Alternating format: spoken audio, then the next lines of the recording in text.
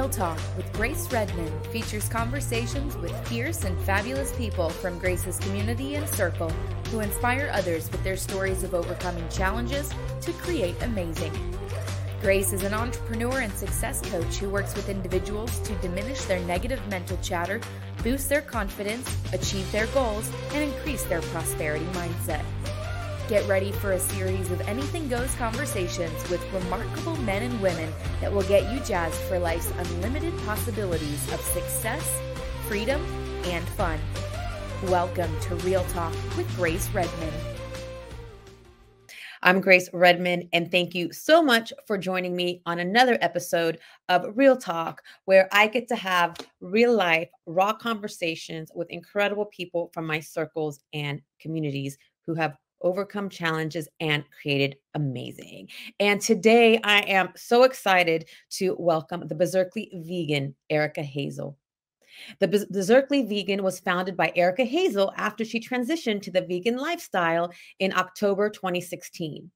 The name Berserkly Vegan comes from her love of everything others see as bizarre in Berkeley, California, and her passion for veganism as a way to improve the lives of animals.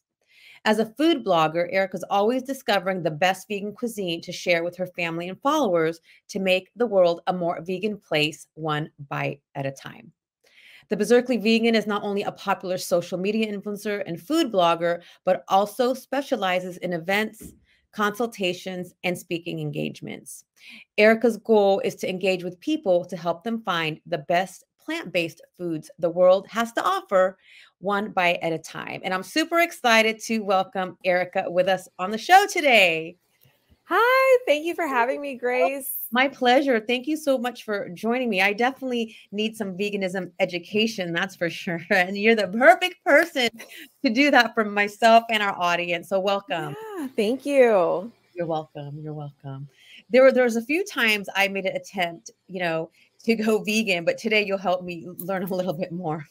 Sure. What do you want to know? What are we wondering about? I will get there. What I love is your role as a food critic. Like, I love food. And I watched, your Instagram, and then you just get to go to, different places and eat food. Like, I watch the Food Network all the time. That's like my only thing I watch. And then I watched you on Check Please. So that was really cool. I'm like, I want her job. I mean, so tell us a little, like, how did you get started as a food critic? I come from a big foodie family. My mom is an amazing cook. She's traveled the world, and, she loves French cuisine and traditional, like, Black American cuisine. And so I always grew up in a household where my mom, like, cooked things from scratch. And so when I was talking about going vegan, I first went pescatarian at UC Irvine in undergrad. And it was so hard for me. And I don't know why, but really hard for me. I was like, all I can eat is like shrimp fettuccine alfredo, and that's it. Like, I was so stumped on like vegetarianism and pescatarianism. And then once I did the leap to veganism, my method was I'm going to eat whatever I want outside of the house. So, which included a lot of Popeye's chicken. And I love Popeye's chicken. So good. And in the house, I was going to practice my veganism. So I kept my home vegan and just got by with what I needed to outside of the house. That's fair. So you started, that was one of my questions. Like, how did you start? Was it cold turkey? But it sounds like what you did was, when I'm home, I'm going to do the veganism. And when I'm out, I get to eat Popeyes and the biscuits and enjoy that. Right. Yeah. Because I was still like, my biggest struggle, I think, going vegan was like, where am I going to eat? How am I going to make sure that there's no dairy, no butter, no... I think that was my biggest struggle, because I remember when I was pescatarian, my auntie, she made something and she said, oh, this is vegetarian, but I think she had used the same ladle for like a meat dish that she used for the rice dish or whatever. And my stomach was not okay with that. My stomach, the difference that there was meat essence in what I was eating. And so I knew I had to be very careful about, not upsetting my stomach eating out in the world. So yeah, it was definitely research, but the Instagram community was so helpful. Like, oh, go get this, go do that. I was like, oh, thank you for helping me figure this out. So it was definitely a community effort. But so what motivated you to go vegan? Ooh, that's a great question. Because again, it starts like you said, pescatarian and then vegan. Like, what was the motivation to choose that lifestyle? So I went to undergrad in Southern California and I was walking, we call it Ring Road. It's the road that goes around the entire campus. And someone said, "Hey, do you want to help animals?" And I was like, "Of course I do." Handed me this pamphlet that showed like the horrors of like factory farming and like where our meat comes from. And I was like, so I'm like, I'm contributing to this. I'm such a bad person. I won't watch those shows. My son's like, watch this. I'm like, yeah, no. Right. And so, yeah, they got me unexpectedly. And I was like, okay, I need to transition meat out of my diet. And I always tell people, as amazing as my family is, like I kind of describe them as a bunch of velociraptors, a lot of, really intense meat eaters, even, and so for me, I didn't really go vegan until I moved out of my parents' house after college, and I had my own fridge. I got to pick the influences that were around me. I got to pick what was in my fridge. And yeah, I watched this documentary, Vegucated, which is really cool because it's a social experiment documentary that takes 6 people to transition them to vegan for like a month or something and to see if they'll stick with it after the documentary is over. Did they stick with it? A couple people did. It's tough. Yeah, a couple. Yeah. And I think this was like filmed like maybe in the early 2000s, late 90s, something like that. So I know it was definitely harder then. But now like I'm so excited because like whenever I go traveling, I'm like, ooh, I have 10 different vegan spots I want to hit here. I have 10 different, New York, Honolulu, Washington, D.C., those, and Portland, Oregon are like my top 4 like vegan destinations. I love it. Well, there's something exciting. I know that you you have the Berkeley Food Festival, and I just found out that your Berkeley Food Festival was named #1 vegan festival to travel to in the country. I hope that they think we're #1. I know for sure we're on that list. We're the first mention on that list. Yeah, #1. Yeah, so that was a huge honor from Veg News. I have been a Veg News subscriber forever. I've met their CEO and founder, so it was amazing that we made the list. Yeah, the Berkeley Food Fest. Thank you. Yeah, #1. I think everyone should go. And you didn't even know, like someone told you that you were chosen as #1 vegan food festival to travel to. How did that feel once you heard the news? Yeah, one of my followers is like, "Have you seen the articles?" Like, what article? They're like, "You got listed on this list." I was like, "Oh, I'll go look at it right now." And it was just like the biggest honor, I could have gotten because this is our 2nd year in person. So I was like, "Oh snap. This is cool." That's amazing. That's so cool. And so how long have you been a food critic? Since I went vegan in 2016, my motto was, everything I'm going to show you on my Instagram page is meat eater approved. That was the motto. So my family and friends were a huge help with that, going out to eat with me at different places, trying different products like, "Ooh, would you eat this vegan cheese? Would you eat this vegan chicken or whatever?" And so my favorite thing now is like when I give something to my second little brother, he's the oldest little brother, he'll be like, this isn't vegan chicken. This is real chicken. They're just lying to you, Erica. And I'm like, no. Look at the package. And I've heard that before where people eat vegan food and like, okay, that doesn't even, it doesn't even taste, it tastes like I'm eating, regular, like you said, chicken or not meat. But I remember when Allison, she's like, I felt like I was eating, chicken. So she mentioned the same thing to me. That's my, my assistant when she was, hanging out with you. Yeah. And she was like, it was amazing. Yeah. That's the goal. So how I combine being a food critic for the past like 6 years and the Berkeley Food Festival is that this is a curated event where like every vendor, or at least 95% of the vendors there have my stamp of approval. Like, I've tried your food. I know it's amazing. I know the public's going to love it. I want everyone to find out about you, because the motivation for the festival is helping small businesses get the shine that they deserve, and especially women-owned business and POC, people of color businesses.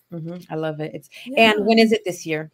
It is Sunday, September 4th at Sports Basement in downtown Berkeley from 11 a.m. to 5 p.m. Really excited because we were Labor Day weekend last year, and we're going to keep it trucking with Labor Day weekend this year. That's a fun weekend. So we'll definitely put that information at the end, and so people are aware where they can come visit and try amazing vegan foods. So I want to go back to the becoming a food critic. Now, was that something you just said, okay, this is what I want to do, and it kind of just went from there? Like you said, I want to become a vegan. I want to share, with the world, and you just kind of landed into the position. Oh, so fun fact, I have like 4 careers all at the same time. And I want to hear about it. The go-getter. Yeah, I definitely get it from my parents. My parents are entrepreneurs. My mom is a lawyer who's had her own practice, and my dad has done everything under the sun. And so being a food critic is not my day job. My day job has been being a school counselor. So I've been a school therapist, mental health therapist to 550 kids. Bless you. Yeah, thank you. Here in the Bay Area, I'm a graduate school professor. I'm the Berserkly vegan. And sometimes people hire me to run their food festivals as well. So like I do the Berserkly vegan, and I also plan vegan events for myself and, for my brand, as well as other people's events. And that's a lot. And that was, one of my, because I knew that, you have just this incredible career, and it's so necessary. We need this, especially now with our youth. And thank you so much for everything that you do, because I know you have a full plate, and you're still out here, helping, other businesses and putting the festival together. How are you able to manage all of that success? Ooh. Yeah, that's a great question.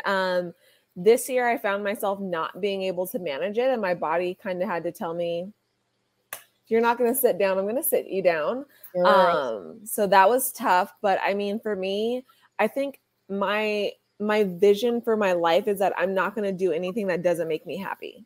Amen. So like the food festival makes me happy. Like if you want to tell me to plan something, I get all bubbly and excited. Like, oh, we get to plan something. I love planning stuff. I love organizing things.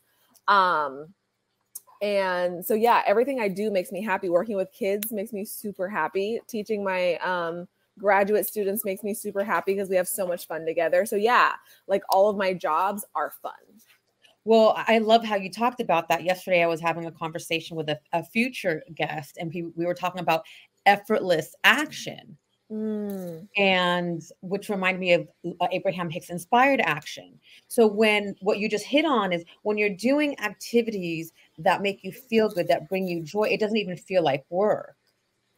Right. And that's the scary part for me, because because it doesn't feel like work, it's hard for me to slow down and take breaks and rest, because I'm having so much fun.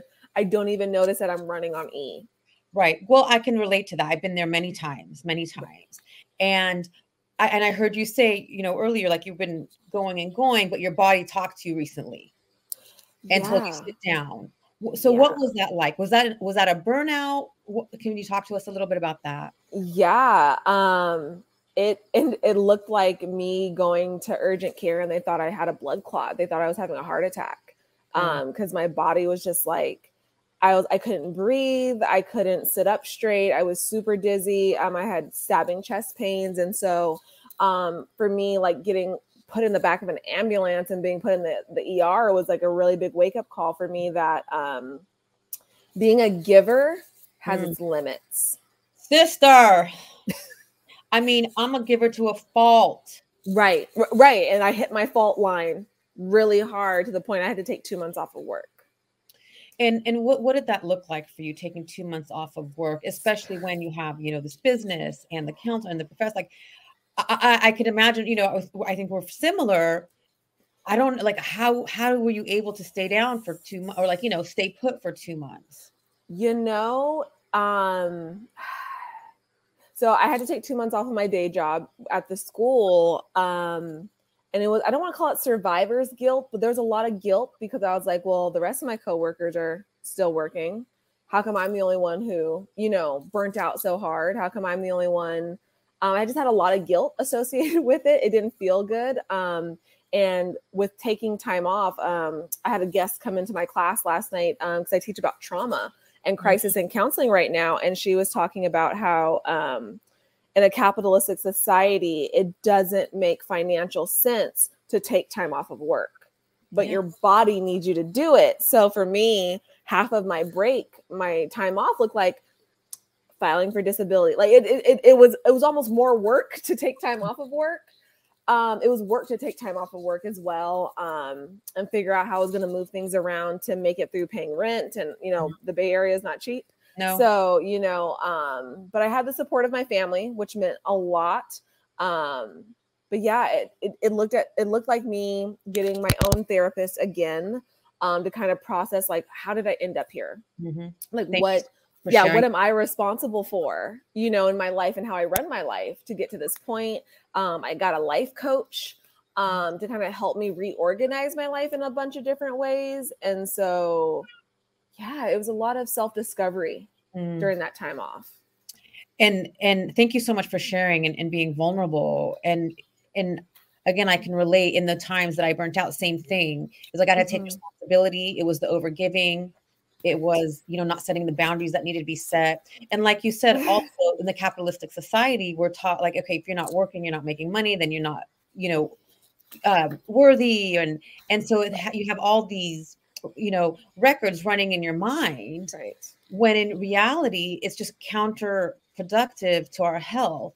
And when we take the time to rest and reflect, we have more energy to give, and then we attract more. I know I'm more productive when I take that time, but those pauses are necessary, because if not, the universal 2x4 comes and hits you. Right. Hit you hard. Yes. And I love how, you know, you focusing on the self-care, therapy, the life coach, kind of doing things for yourself to kind of get you back on track. Yeah.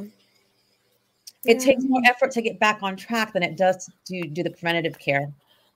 Yeah. And I think sometimes we don't realize that our preventative care, maybe, you know, for me, it looked into finding out that I've had ADHD my whole life. And that's why I'm so productive at everything that I do. Because I'm like, let's do all the things. Let's do it because it's fun. Let's do all the things. And so what I had to learn getting an ADHD life coach was, Erica, have you looked at, like, because I'm the type of person who's like waiting in line for my prescriptions and I'm on my phone, I'm doing this. And she's like, couldn't you just like breathe and just stand there? And I was like, what do you mean breathe and just waste time? Girl, late. Oh my God. What do you mean to stand there and just be in the moment? That sounds terrible. That sounds like a waste of time. Like, no, just. That's like me. I'll have 5 minutes. I'm like, okay, let me answer some emails. No, just sit there and be. So yeah, it had a lot. I realized how much of my ADHD, my brain just working differently, like using a planner really doesn't necessarily work for me the best, or setting alarms, I'll snooze it, you know? So it was a lot of self-discovery for me to figure out what works for my unique brain. Because I think we have a lot of misconceptions about ADHD in our society, where it's like, you know, you're dumb, or you can't sit still and you can't focus. Like, no, when my dog's not here, I will sit here in this position on my laptop for 9 hours straight. No water, no snack breaks, no nothing. Just go. That's how hyper-focused my ADHD gets when I'm like, okay, I'm going to have this work burst. I'm going to do it. Yes. So yeah, my dog has been, you know, implementing her into my routine, or I think I need at least 10 different routines for every, you know, all the different scenarios. But every 3 hours, I take her out. I get a break. I stop looking at my screen. I get fresh air. So yeah, it's reimagining the world that I already have in a way that actually works for my brain. And it sounds like what you've been doing is like incorporate, instead of going those 9 hours straight, hyper focused, is taking those little breaks in between, chunking my day. Mm-hmm. And how have you noticed that helps you? Yeah, it helps in the sense that, like, it forces me to take a break and be like, you know, if I'm 15 feet away from the refrigerator right now, if I'm taking her outside, I'm going past, I should grab some water as I'm walking past the fridge. Mm-hmm. It's kind of like, it gives me a chance to have more reminders to take care of my body, because I'm not, you know, sitting in the same spot for 8 hours, 9 hours straight. It really helps me to kind of like look at my environment. Oh, I could do a couple dishes right now. I don't have to do all of them. I could do a couple right now, grab a drink of water, and put something in the air fryer really quick for lunch. So I love how you mentioned, like when you go for the walk, you pass the refrigerator, you think of the water. That reminds me of habit stacking. And like remembering, okay, like as I go for a walk, there's the fridge. Okay, let me grab the water. So stacking those healthy habits on top of each other. So thank you for reminding me about that, the habit stacking. I need to look into it now. Yeah, I forgot who talked about it, but it's a thing. Habit stacking is a thing. Nice. Yeah. So I really, again, it's like this. I love the drive, the ambition, the energy. Right. Your energy and drive is contagious. What do you think activates your drive and ambition to keep you moving forward? Ooh, besides the ADHD, I definitely have to say my parents. I have looked up to them my entire life. Like my mom has 3 college degrees. So obviously I had to get 3 college degrees. My dad has had multiple independently owned businesses. So obviously I need at least 2 on my docket. Yeah. Yeah, they kind of set the stage. Not in an unhealthy way of like, if you don't do this, then you're not successful, but more so like they've just been really good role models for me, as well as my aunts and uncles. They're amazing role models for me, just looking at the things that they've done, the people that they've helped, the impacts that they've made in their communities. I have a lot of teachers in my family. So like we get to talk, oh my God, this school year, we always have our little school year rants together, which feels really nice. And so, yeah, I definitely think the adults, I'm not an adult yet. I'm working on it. I'm 30, but I'm still not an adult. I don't even know if I'm an adult yet. Right. The older adults in my family have definitely been really good role models. And being those role models, they inspired you. And a little bit of what I heard was they inspired you by the service that they were doing, that they were giving back.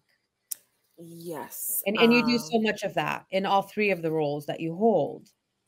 Yeah, I've been giving back since I was 8 years old. I planned my first event in the 3rd grade. I did a toy drive for children who were living at the local homeless shelter in my hometown. And so we I organized my whole class to, get all these toys for the kids. So ever since I was 8 years old, I've been doing a lot of philanthropy based events since I was a kid. So yeah, they definitely, they helped me pull that off, and they've been helping me pull off the Berkeley Food Festival. Everything I do, yeah, they're right there in my corner. And I love how you're talking about service and the giving back, and you give back in such huge ways. And thank you for that.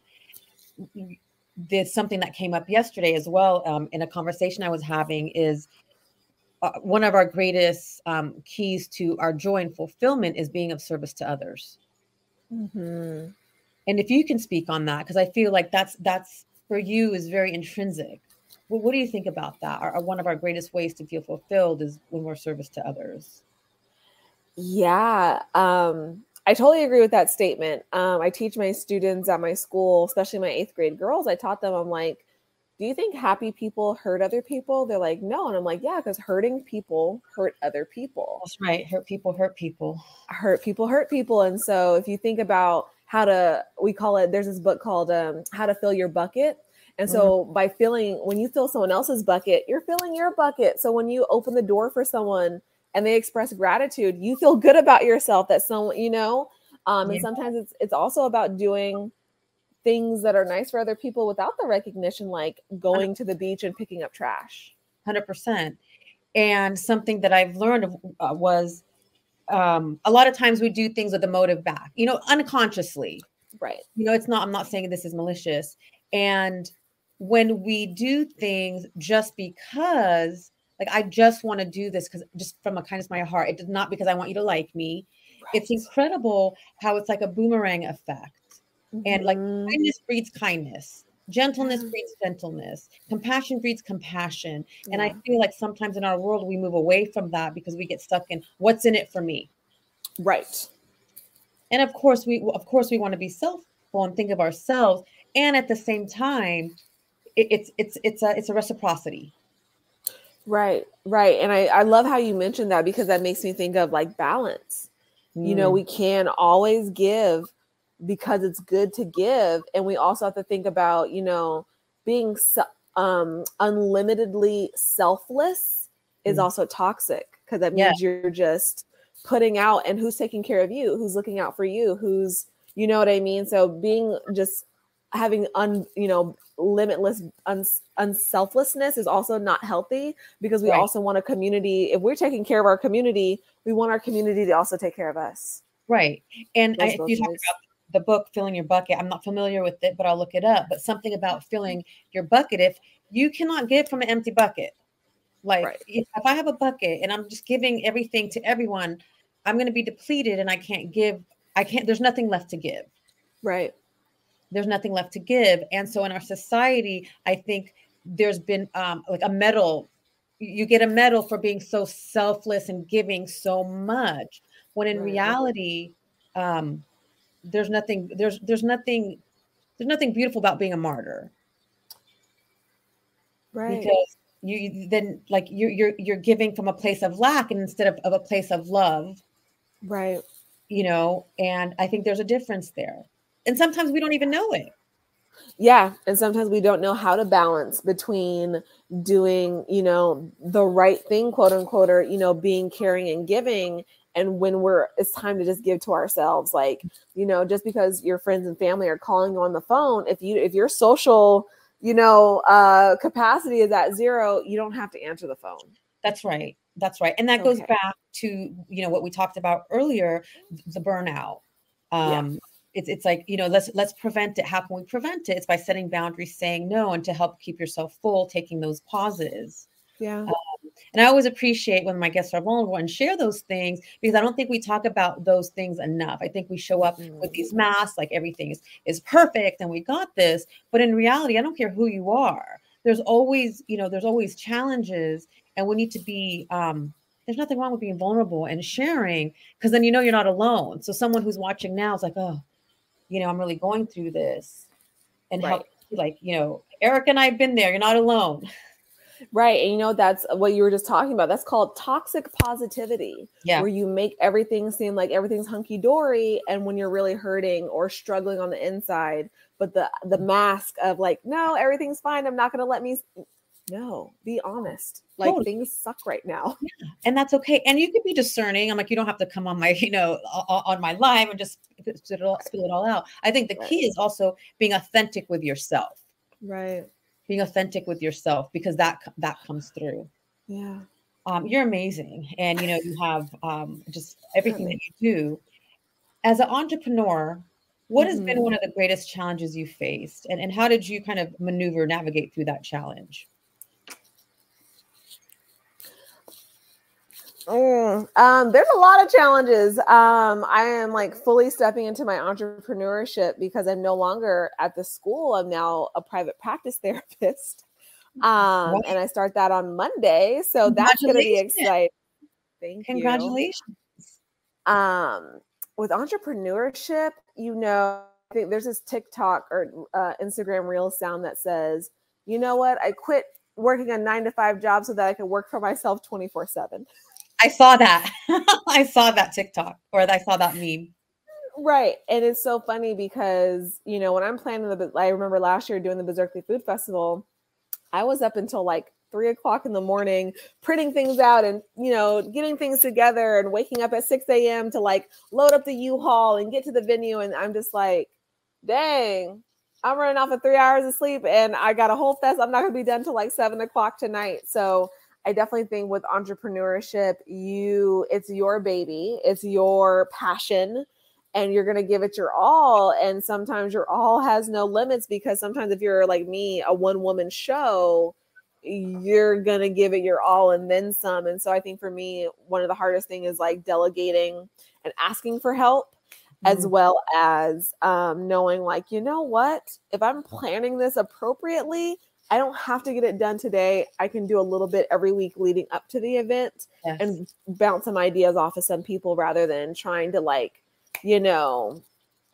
conquer it all in 24 hours. Yeah. Do it all. And that's another, you know, myth that as an entrepreneur initially, where it's like, okay, I have to do it all, which that's, that again, it leads us to the burnout. And like you said, delegating and asking for help is key. And I'm still learning to ask for help. You know, I have an incredible team, I have an incredible community, and I find myself in positions in my life where I still have a hard time asking for help. Right. Right. I'm working on it. It's a process. It's a process. You And know? picking and choosing what you're going to have people like, no, I need to do all of this, but you can do that. Right. Right. And for me, there was like, let me know if you could relate to this. Like, okay, I'm going to do it all myself because, you know, like I'm a warrior, like, and I got this, because if I ask for help, then, you know, I'm not a badass, which that is like a bullshit mentality. Yeah. I think for me, the bullshit mentality for me is, if I ask for help, that means I bit off more than I can chew, or I didn't think this through enough, when it's like, no. And I think those self-fulfilling prophecies in our head, you know, that negative deficit thinking that we come to, like, you know, I set myself up for failure. Like, no, you just need help thinking this through. So yeah, we beat up on ourselves. We do. And I like how you said, I said when the track in your mind was, I set myself up for failure, which that's not true, because we're learning. There's no failure. It's only feedback. So, okay, let's say I bit off more than I can chew. Okay. I bit off more than I can chew this time. It's okay, because now I know next time when I do this, I've learned, and I'm going to be more efficient at it, or I'll be better at it. So we're always learning. As long as we're breathing, we wake up every day, we're learning. Exactly. So be grateful for that, because if you're not learning, that means you're, you know, ashes or six feet under. You're on that hamster wheel, just doing the same thing over and over again, expecting different results. Oh yeah, that's one of my favorite quotes, girl. Yeah. And I see in the world around me, I see that happen so often. I mean, that was me too. Right. But we're so conditioned a certain way. But again, it takes just that little piece. Just if we could do something different, 1% of something different every day, we can make those changes. Right. It would make a huge difference in that. It would lead us off of the path of just that the mundane, the everyday, like, oh, I can tweak this, and then I can tweak this. And then you just start tweaking your whole life, and then you have a whole new routine and a whole new. That's it. And it's a process, which brings me to, I mean, again, you're so successful, and you now open your practice, and you have the festival coming up. Is there something you do for yourself, like first thing in the morning, to set the tone for the day, or it doesn't have to be in the morning? Like, is there something you do to help yourself kind of get set for the day? You know, if I am on top of it, my go-to thing is, if I can have a mono meal of fruit first thing in the morning, I know that sets me up for success. This is a combination of passion fruit, mangoes, pineapple juice, and ginger. So this is like anti-inflammatory, all the good stuff I need first thing in the morning. So if I can like batch prep like 4 frozen smoothies in my freezer, and I, you know, take that out of the fridge first thing in the morning, I know I'm going to have a good day. Kind of just start fueling your body with just really healthy and high vibration food. I mean, that's what that is. It's high vibration food. Yeah. For me, I definitely think like staying away from like my favorites, you know, like waffles and hash browns and stuff. If I can do something that's a little bit, you know, whole food, plant-based, like first thing in the, even if it's just an apple or some like oatmeal yogurt and granola with a little agave, like it sets up my body to feel good. So then I can have better focus and better, like, what's the word I'm looking for? Productivity throughout the day. I love that. I never thought about that for fueling, you know, your body first thing in the day in that way. Because typically I've thought about, okay, like I meditate, I do my gratitudes, I pray, I exercise. Yeah. It never crossed my mind to maybe first thing in the morning, you know, sometimes it works for might work, it might not, is like eating something healthy like that to just fuel your body. Right. Yeah, I never thought it. And that's like, again, a high vibration food. It'll kind of set the tone and kind of, I love that. I never thought about that. Yeah, it's because I struggle with doing the journaling, the meditation, the yoga first thing in the morning. Because this dog is like, I need to go to the bathroom. I'm like, okay, I'll take it. I love it. But I love that, like kind of fueling your body. Yeah. Which brings me to something, I know we got a little bit off track, but it's been amazing. Yeah. Just an amazing conversation. And I appreciate you being so real. let's go back to the veganism. What are some of the benefits of eating plant-based? I think the thing that I'm telling my family now is I'm like, do you want to meet your grandchildren? Do you want to? We can't deny, that plants are, they're the foundation of our food pyramid. They're the foundation of healthy water. We need our fiber. I know a lot of people aren't getting enough fiber. If you ask people how many times they go number 2 in a day, it's going to shock you. Oh, shit. Now I'm going to go. Right. Literally. Yeah. Literally. Like, oh my God. You don't. So yeah, when I think about the benefits of like a vegan diet, and there's so many ways to be vegan. I'm an out and proud junk food vegan. Give me my Beyond Meat. Give me my accidentally vegan Cracker Jack, whatever it is. I love the accidentally vegan stuff. Oreos, all of that stuff.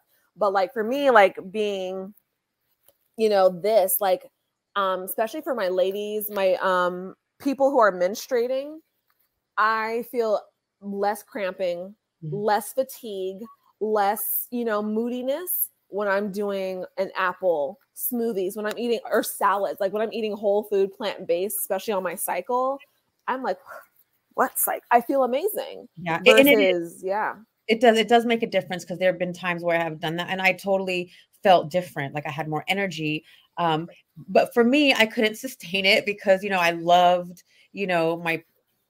I love my chicken and my meat and this, and this. But what you're helping me realize right now is maybe it doesn't have to be, for me, it doesn't have to be, okay, veganism, the whole, 100%, maybe just throw in a couple days where, I'm just focusing on kind of just greens, because it does. I've done it before for a short period of time. And I'll tell you, like, I noticed a big difference in my energy, how I felt. But again, so like you said earlier, like, what am I going to eat when I go out? For me, it's like big part of my social life revolves around food and alcohol. Food is love, and going out for drinks is also love too. I'll never say no to a good mimosa.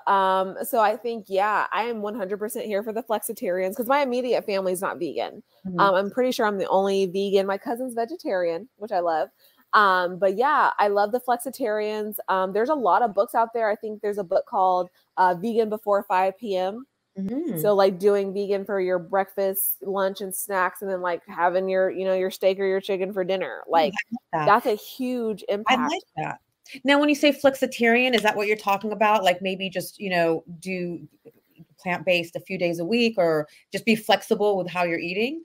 I think, flexitarian can look like so many things. When I think about flexitarian, I think like for my mom, she's a perfect example of a flexitarian. Her breakfast is vegan. Like I got them to get rid of cow's milk in the house.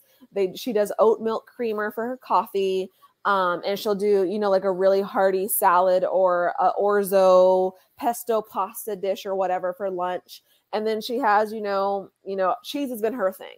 So she'll have a feta salad for dinner or something like that. So like being flexible, that you're going to be more mindful about incorporating more vegan into your diet, because I know the push is definitely for more whole food plant-based, like, oh, I'm going to have kale, I'm going to have spinach, I'm going to have, all these different things. But when we're looking at, you're cutting out the impacts of like dairy out of your diet and, factory farmed meat out of your diet into a vegan meal, it has a really big impact, not on just on our bodies, but the environment, and the way that our food system works. So if you're doing more vegan, then like the companies who are producing our food are like, ooh, we need to hop on this vegan train. No, and you're right. I've seen more options lately, and you've definitely piqued my interest. So I'm going to make an effort, and because again, you feel so much better. And we know that we know that the more, fruits and vegetables you eat, the healthier you are. But again, I love how there's the flexible, because now I'm like, okay, well, maybe I can do this and be a flexitarian and just add a few of those, plant-based meals into, which I kind of do. But I think more is necessary, because you do feel better 100%. I give that up to you. So when our cookbook comes out, I'll mail you one. Yeah, please mail it to me. It's been so fun. Well, we went all over today. We did.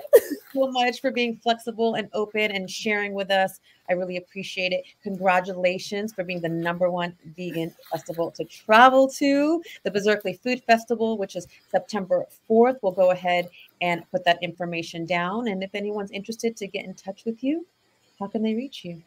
Instagram is great. I'm at Berserkly Vegan on Instagram, or you can reach me out to me on my website, theberserklyvegan.com. And if you're on Eventbrite, go ahead and subscribe and follow to all the events that I have. We recently had a vegan yacht party with about 100 people on board.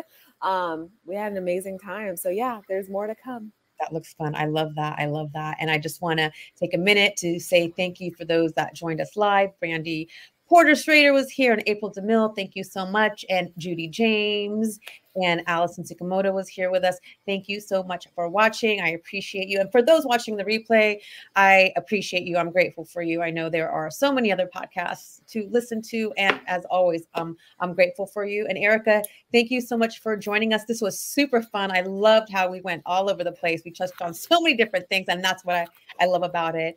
And I will go ahead and put your information there for people to reach out to you.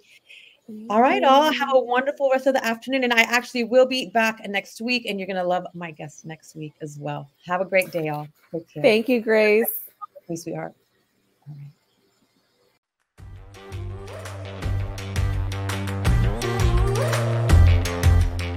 Hey, love. Thank you so much for listening today. I am so grateful for you. I'd like to show you my appreciation by gifting you a free forgiveness self-hypnosis audio download. Part of living the fun and fabulous life is practicing forgiveness. Forgiveness can be such a long and challenging process. My intention is that this forgiveness audio will help you in practicing forgiveness, especially with yourself. Grab it by visiting daretoachieve.com/forgiveness. For more inspiring tips, make sure to connect with me on social media. Drop me a line on Facebook or Instagram at Grace Redmond Dare to Achieve. Until next time, keep moving forward towards living your fabulous life.